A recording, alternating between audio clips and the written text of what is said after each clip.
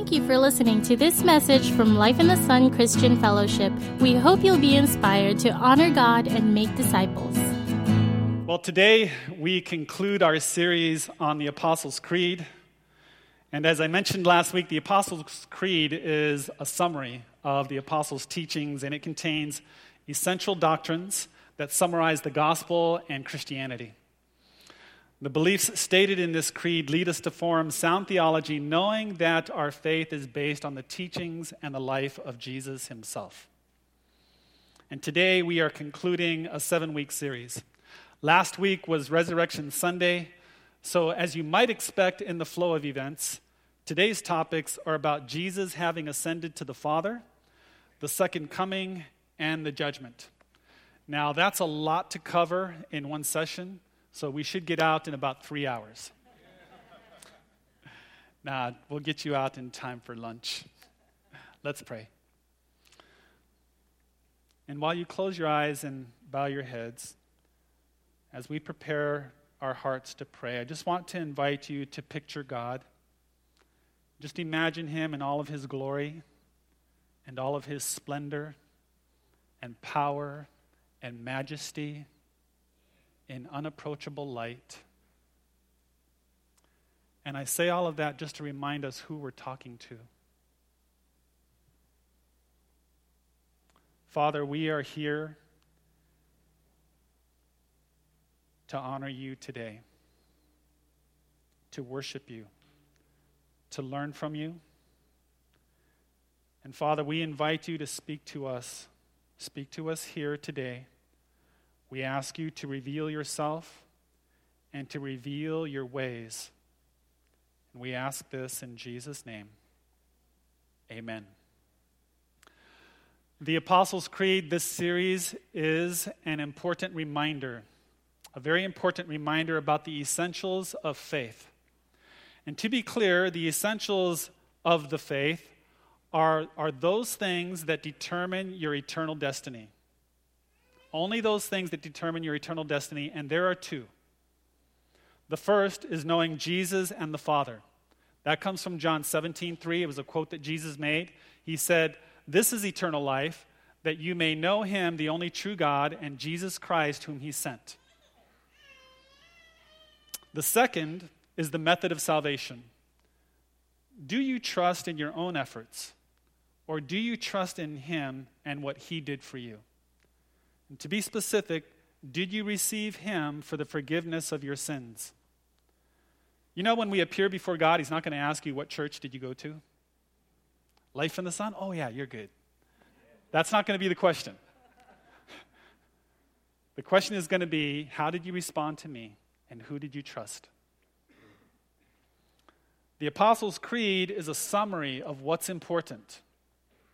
So allow me to read it to you one last time. I believe in God the Father Almighty, creator of heaven and earth. I believe in Jesus Christ, his only Son, our Lord, who was conceived by the Holy Spirit and born of the Virgin Mary. He suffered under Pontius Pilate, was crucified, died, and was buried. He descended to hell. The third day he rose again from the dead. He ascended to heaven and is seated at the right hand of God the Father Almighty. From there, he will come to judge the living and the dead. I believe in the Holy Spirit, the Holy Catholic Church, the communion of saints, the forgiveness of sins, the resurrection of the body, and the life everlasting. Amen. And today, I want to bring our attention to a certain section in the Apostles' Creed, which is here. He ascended to heaven and is seated at the right hand of God the Father Almighty. From there, he will come to judge the living and the dead. And as we said before, the Apostles' Creed is not Scripture itself, but rather it is a summary of the essentials that are found in Scripture. And so let's go back to Scripture to see what exactly does it say about these statements. Where are they in the Bible?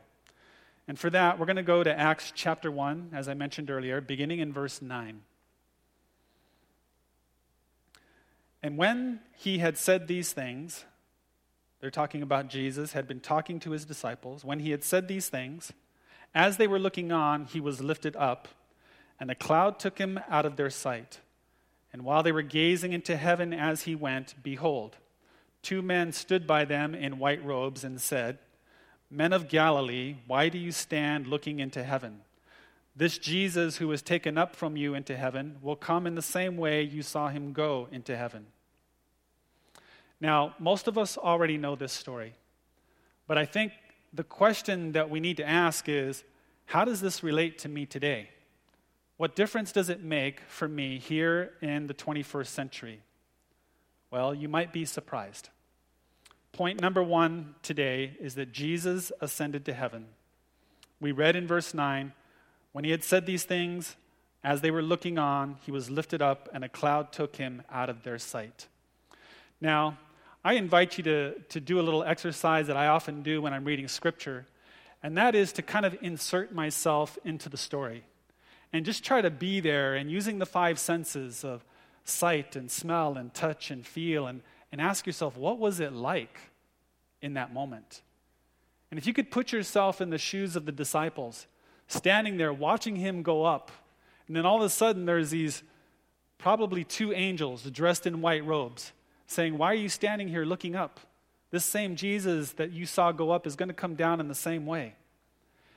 And they're all just baffled. Nobody expected this. And what are they thinking? And I have a feeling one thought was, where did he go? Where is he? Hebrews 1:3 tells us, the Son radiates God's own glory and expresses the very character of God, and he sustains everything by the mighty power of his command. And here it is, when he had cleansed us from our sins, he sat down in the place of honor at the right hand of the majestic God in heaven. Now, I suspect that some of you already knew the answer to where he went. Jesus ascended to the Father. He returned to the throne from which he came. But what on earth does that have to do with me today? I want to take you a step further in this. And what I'm about to highlight, perhaps you've never thought of before. Jesus having ascended and being seated at the Father's right hand has everything to do with who you are if you have received Christ. It has everything to do with your identity. It has everything to do with your identity. Did you know that when Jesus ascended to the Father, did you know that he took you with him? He took you with him. Not geographically, not like you are physically present there. You ever enter one of those raffle prizes where you fill out the slip and you put it in there and no need to be present to win? Okay, well, this is one of those, you win the grand prize, no need to be present to win, but you win the grand prize. Billions of people know about the resurrection of Christ. Not all Christians understand how this affects their position in life. In the beginning, God created Adam and Eve, and he gave them dominion over the earth and the mission to fill it and to take care of it. Adam and Eve lost their position, but Jesus took it back. How many of you have seen the movie called The Great Raid? Raise your hand. It was a long time ago. It's an old movie, back in 2005. It's interesting, at the time my wife and I saw it, we had just come from the Philippines, which is where the movie takes place. We were visiting Terry's dad, and by the way, welcome to Terry's brother and his wife. We went to go see them a couple times when they were out there. And we went on a tour. We went to Subic, and we went through Bataan. And if you're familiar with that part of the country, you know that it has some very significant military history. Most people know the story of the Death March. What is not so well known is that the Death March was leading people to a concentration camp. And there were over 500 American prisoners during Japanese occupation during World War II. And there was a group of elite Army Rangers that were trained specifically for a rescue mission in Bataan. And they went in by stealth. They had to travel through over 400 yards of open field exposed to the enemy. In the middle of the night, they crawled with all their weapons and ammunition silently, getting up to the camp. Then they raided it before daybreak. They freed all the prisoners, and they brought them all back home. And that's where the movie ends. It's the greatest rescue mission in military history. Over 500 prisoners were brought back home. But what's more important that I want to highlight is the after story. Just imagine back in those days, World War II, flying by plane was not common. Most of them took a ship back home.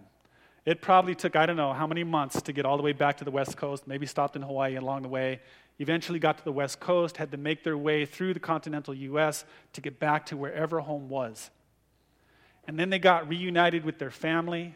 They got to a place of rest, a place of peace, a place that was home, a place that they belong, and reunited with their loved ones.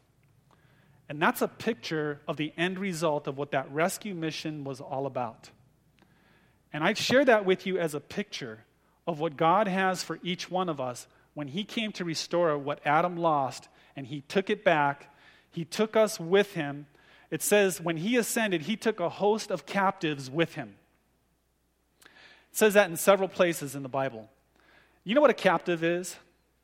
Have you ever contrasted it with a prisoner? Prisoners are people who are in jail because they did something wrong. A captive is somebody, they didn't do anything wrong. They just happened to be a victim of life and circumstances. And because of that, they were tempted to put themselves in prisons of bitterness and anger and depression. And Jesus came to set the captives free and pull them out of there and take them home to a place of abundance and freedom and peace and protection and provision. And that's a picture of where God is leading you. That's what He wants for you. And it starts in this life. It's not just when you die and go to heaven and then it happens. All of those characteristics I described can begin in this life and progress from here. The part about being eternal life is just that it never ends. It gets to a place of perfection. Adam and Eve, they lost their position. But Jesus took it back. And because you're united with Christ, He includes you in this restoration, and He includes you in this position of favor and godly authority that Adam had lost. You're in a journey where God is revealing your restored identity and your restored position in life. And because you're united with Christ, you have access to God and resources to accomplish the assignments that He has for you. Ephesians 2:6 says, He raised us from the dead along with Christ and seated us with Him in the heavenly realms because we are united with Christ. If you could just close your eyes for a moment, I want you to kind of envision what this passage is saying. It says, He raised us up from the dead along with Christ and seated us with Him. Earlier I asked you to imagine God in all of His glory, His splendor, His power, and His majesty. And in that place of His presence, there is a throne. And Jesus is sitting at the right hand of the Father. And it's as if He's standing there and there's a space for you. And just imagine a regal, a royal, a very rich atmosphere. And it's as if He's been waiting and says, sit here, my son or my daughter. I've been waiting for you to join me. That's your place in life. A position of favor, a position of acceptance, a place of godly authority. That's what God has redeemed and restored for each and every one of you. And this is available. It's available to you because Jesus ascended to His throne and He took you with Him.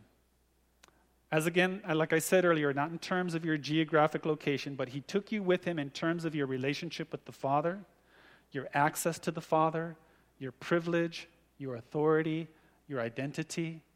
He took you with Him to restore it all. All of this is restored because He ascended to the Father and you are united with Christ. We need to meditate on that and let it change us. Just meditate on your new identity in Christ. That's point number 1. Jesus ascended and he brought you with him, and he has changed your status in life.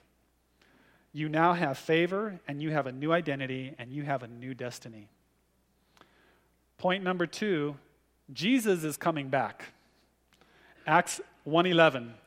This Jesus who was taken up from you into heaven will come in the same way as you saw him go. He's coming back. Also in Revelation 22:12, behold, I am coming soon. My reward is with me, and I will give to everyone according to what he has done. The second coming of Jesus is the hope of believers that God is in control of all things. And he is faithful to the promises and the prophecies of his word. And he is coming. At his first coming, Jesus Christ came to earth as a baby in a manger in Bethlehem, just as was prophesied.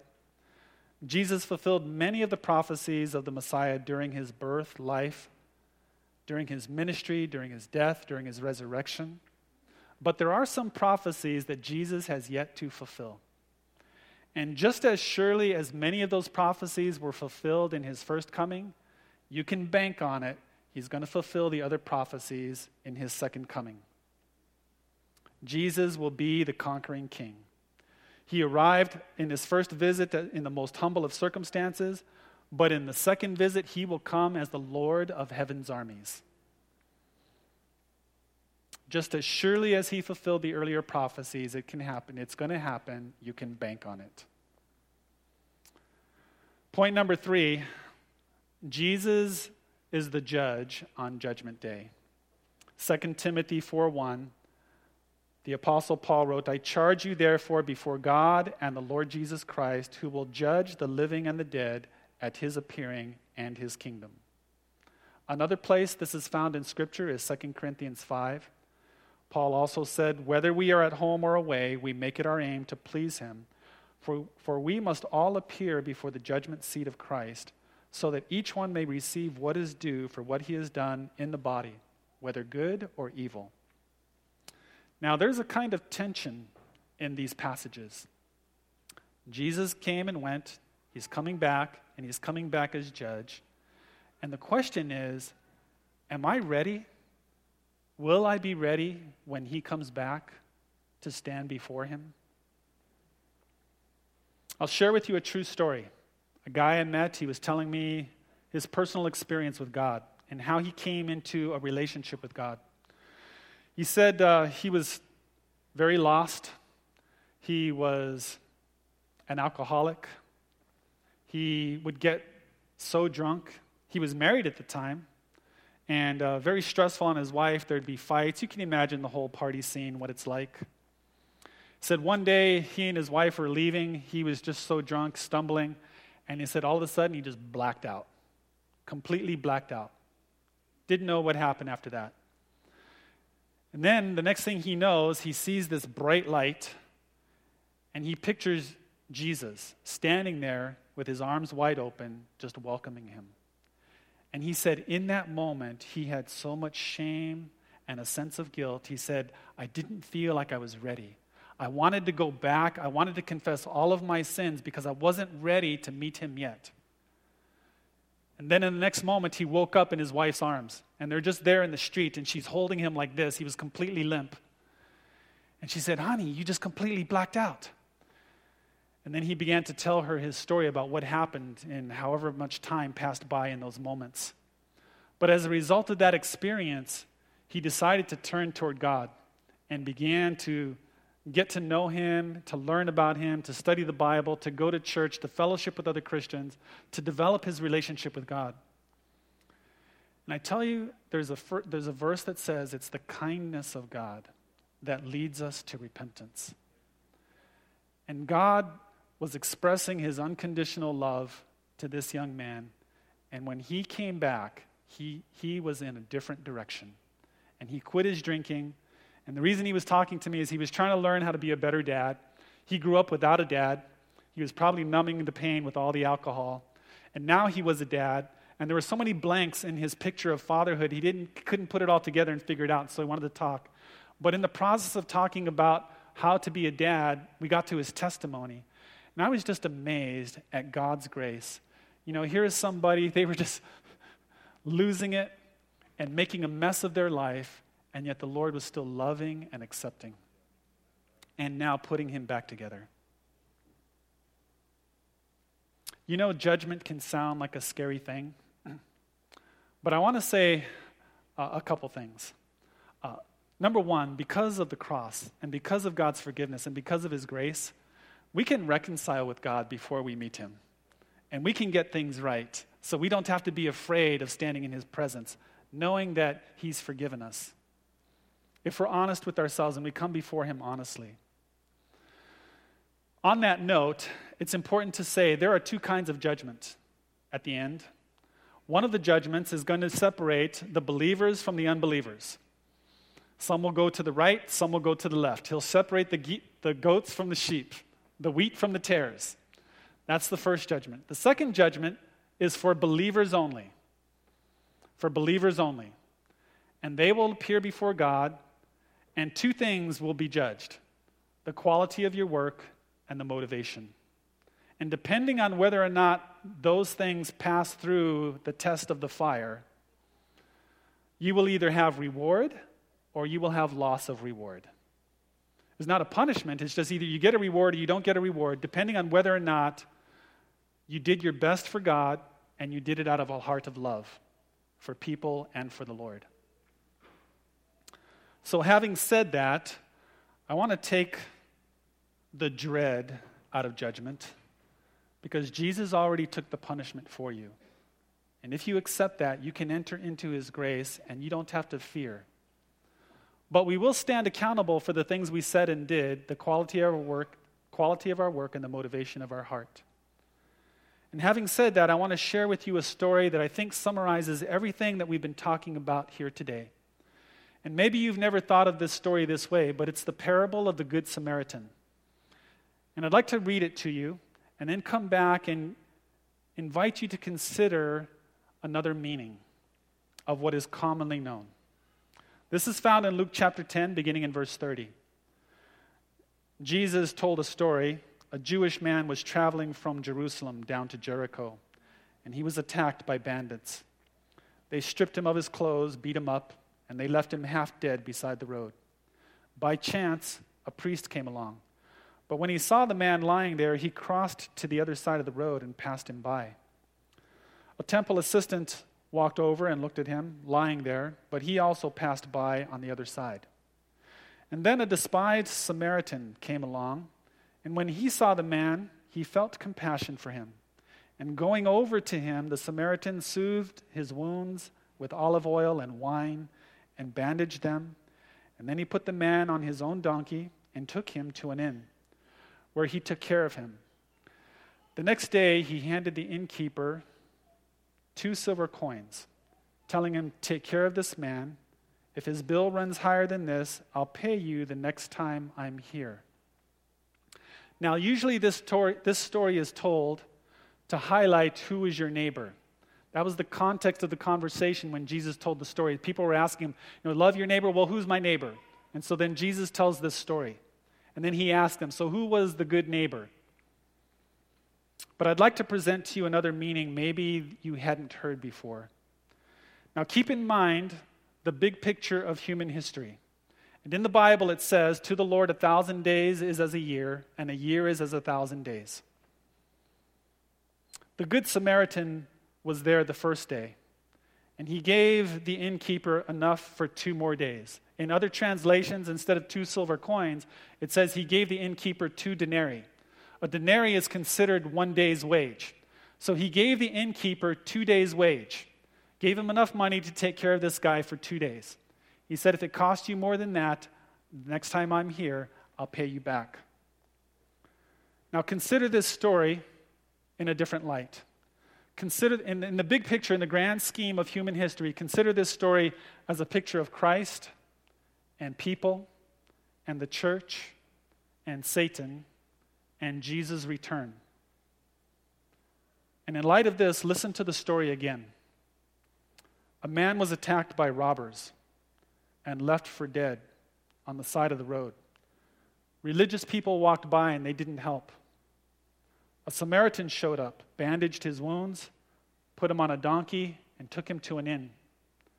The next day, he gave the innkeeper 2 denarii, 2 days' wage. I want to ask you a couple questions. Who is the robber?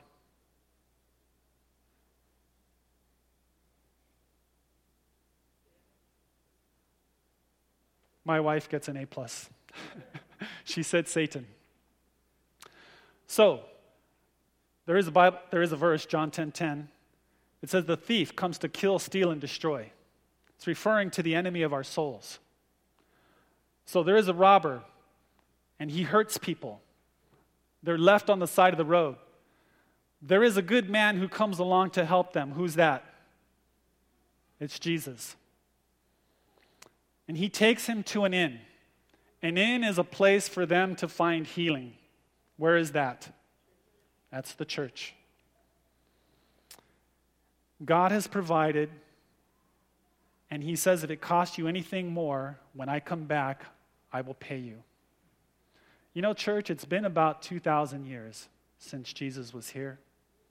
The Good Samaritan was in the inn the first day, and then he left. And he left him 2 days' wage. If a day is 1,000 years, we're getting into the 3rd day. Jesus will come back at some point. I'm not trying to predict that. We don't want to get distracted with details. But he will come back. There's a world out there that's hurting, and he finds them, and he brings them to the inn. And he says to the innkeepers, I want you to take care of them. And if it costs you anything more, I will pay you back when I get here. Church, there's people out there that God is bringing to himself, and he's bringing them in, and he invites us to take care of them. And as we do, just know that on the day of judgment, when he comes back, he will reward you, and he will pay you for what you have given to the people that he's given you to take care of, the people that he's given you to shepherd. Amen? Let's pray.